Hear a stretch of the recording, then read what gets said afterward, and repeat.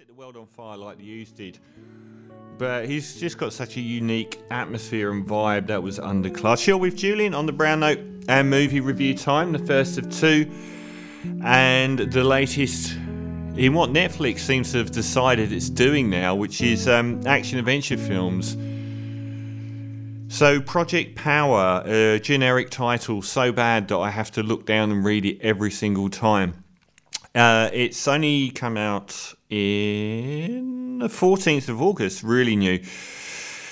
Now, this is a superhero film, well, in name only. It starts with a truck pulling up and re-upping a load of local drug dealers. And this drug has taken over New Orleans in the near future. And it's a drug that if you take it, gives you a superpower. A genetic superpower. So you can't fly, but you might be able to burst into flames or, dislocate all of your bones, odd things like that.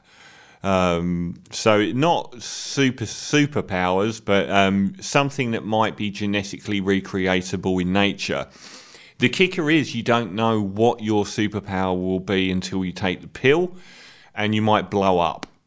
So anyway, people have been taking this pill, and it's set in New Orleans that's sort of ravaged and forgotten. And these criminals are taking this pill and committing crimes because it might make them incredibly strong, impervious to bullets, able to outrun a police car. So the police are really struggling to deal with criminals that have got this, ability that seems to be incredibly damaging to their physical being as well. One of the guys at the start is shown, Machine Gun Kelly, the musician, is shown to be deeply scarred by the fact that he can take one of these pills and burst into flame. It looks like it has a very debilitating short-term life aspect. So Joseph Gordon-Levitt, one of the two biggest stars in the film, is a cop. And behind the scenes, he's been secretly buying this drug off of a teenage girl called Dominic Fishback in real life. She's a local dealer, and she's been selling the drug to him, and he's been using it fighting criminals. So at the start, we see a bank robbery where the bank robbers one of the bank robbers has taken the drug. So he's able to become sort of like a chameleon and invisible. And Joseph Gordon-Levitt takes his and goes after him. So he eventually gets busted for using it and gets kicked out of the force, kind of. Like everything in the film, it only happens kind of in passing. So we follow his story. We follow Jamie Foxx's story, the other big name, who is hunting down the people that provide the drug to the dealers. And we learn that he was involved in a military program years ago, and he was given these pills along with other soldiers to test them. And basically they're testing them on the ne'er-do-wells of New Orleans that take drugs now. And it's some military industrial complex kind of thing.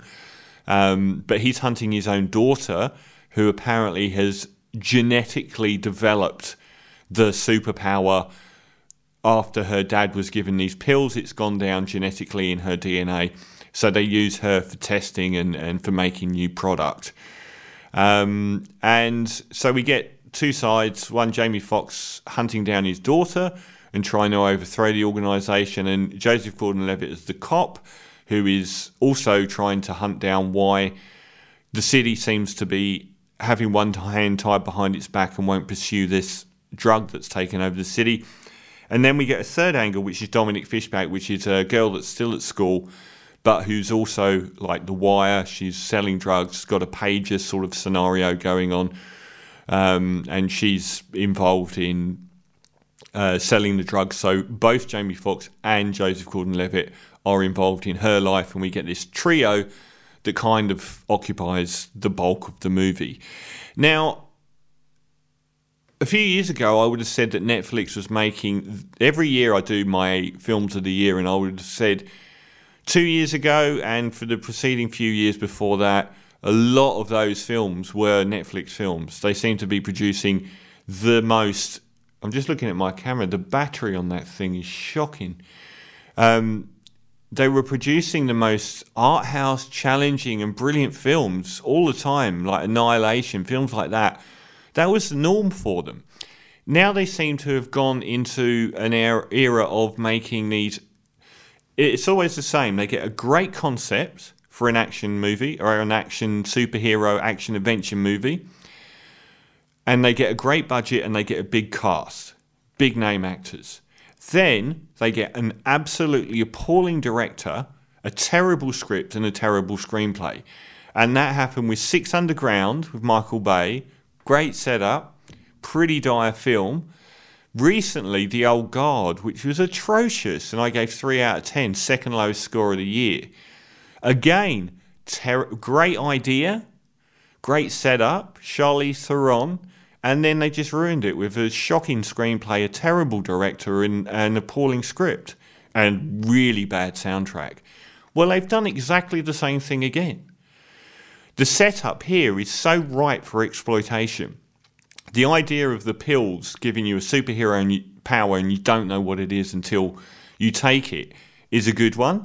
The idea of New Orleans, post-Katrina, everything that's happened to New Orleans as the environment is also good.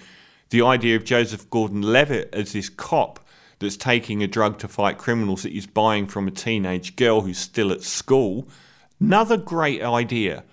All of these are really ripe for exploitation. None of them are explored. Nothing in this film is explored. We don't even get a good go at the superhero angle. It's very indistinct and murky and in the background. The two guys they've got directing, Henry Joost and Ariel Schulman, they directed Paranormal Activities 2 and 3. If you've seen Paranormal Activity, I thought it was a dire film. It is significantly better than the sequels, which are 1 out of 10 bad. Why would they think these guys were going to be a good director of a $70 million film? There is no way that they were going to turn in something good. Everything is so underplayed in this film. It throws the ideas up and then just pretends they aren't there anymore. So we don't get any investigation into anything that's going on at all. It just tells you that these things are there. Like The Old Guard, and like a lot of films now, it seems painfully trying to invest itself in modern culture. Once again, we get an awful soundtrack. The music soundtrack by Joseph Trapanese is actually really good, but the song choices are jarring beyond belief. It's like, here we've got a rap tune, but it's a terrible rap tune. It's really bad. They also make... the excellent Dominic Fishback, who's really good in her role, great in her role. They make her rap like 3 times in the film, each one more cringeable than the last, for no reason at all. It doesn't serve any purpose. It's not like her being a rapper is ever really explored in the film either. It's just done for the sake of it, as is the music. Here's a rap tune, here's an R&B tune, aren't we modern? And it sort of says, we're exploring these ideas of the people of New Orleans being exploited because they've been exploited in the past, but it doesn't offer any of those things. I reviewed a film, The Tax Collector, last week that I gave a pass to. And one of the reasons why is, even though it was incredibly limited, it wasn't aggressively bad. It was just, it just wasn't good. This is aggressively bad. Over and over, I found myself getting annoyed at the screenplay, how rote it was, how they can't even direct action. A lot of the action in this is like, almost reminded me of The Last Airbender, where it's sort of quite indistinct, murky, and you can't really tell what's going on. It's terrible. And it's obviously very expensive because it looks expensive, but it just doesn't use that money to great effect. I thought the performances by Gordon-Levitt was okay. He can be a bit cheesy. Jamie Foxx was excellent. He was really good. And he gets a decent storyline. If it's an obvious one, it's still decent, and it's the one aspect of the film that's reasonably well done. And Dominic Fishback as a young kid, she's really good in it as well. No one else in it is of any remembrance at all. You wouldn't even know who they were. Again, we come down to the attacking the laboratory theme that we had in The Old Guard, and we had in Sixth Sense, and we had in Bloodshot, where these military industrial people Their laboratory where they're doing all this stuff is the denouement of the film. That's where the good guys attack the bad guys at the laboratory. That's 4 films in under a year that have used that as the last third of the film. So I really thought it was terrible. I didn't think it was quite as incompetently awful as The Old Guard. Even the soundtrack wasn't quite that bad, and the characters weren't quite as bad. At least in this case, we don't get bad leads. Even though Gordon-Levitt's a little bit clunky, he's still pretty good. And the other 2 are good. So we get 3 decent to great leads, which we didn't get in The Old Guard because they shelved, was it Kelly Lane, who was terrible, and everyone else in it was terrible. We don't get a bad guy. We get sort of an organisation. There's no bad guy to hang it on. We don't really get much superpower action. The best bit is right at the start where the guy bursts into flames. Other than that, you don't really get much out of this superpower angle at all. And when it finally comes down to Jamie Foxx letting loose with his superpower, it did remind me of The Last Airbender. And there's another bit which could be a really good sequence in a club where lots of people get massacred, and you just can't really see anything that's happening because it's filmed so badly. So unlike The Tax Collector, this is often aggressively bad. The script's very bad. The screenplay's rote and very bad. They have a lot of really good ideas that they don't pursue, and they've got good actors that aren't used.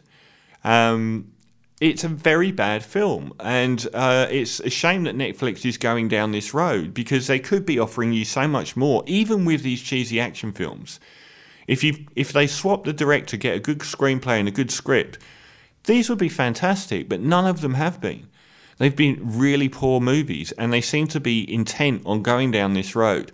And why they're employing people like Michael Bay and the directors of Paranormal Activity and expecting to end up with a decent product at the end of it. The shooting in this reminded me an awful lot of music video footage, like you're watching a music video being filmed over and over. There's no substance at all to the way that it's filmed.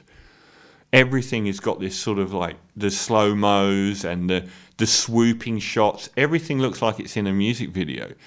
So I thought this was another letdown. Not as bad as The Old Guard, but still quite aggressively bad. Project Power, I would say I would rather watch The Tax Collector than Project Power. And I'm going to give it a 4 out of 10. So I think I gave Old Guard 3 out of 10. So it's better than The Old Guard, just 4 out of 10 for Project Power. And this is why Pot Smoke was so good in the first place from that first Meet the Woo mixtape from around a year ago.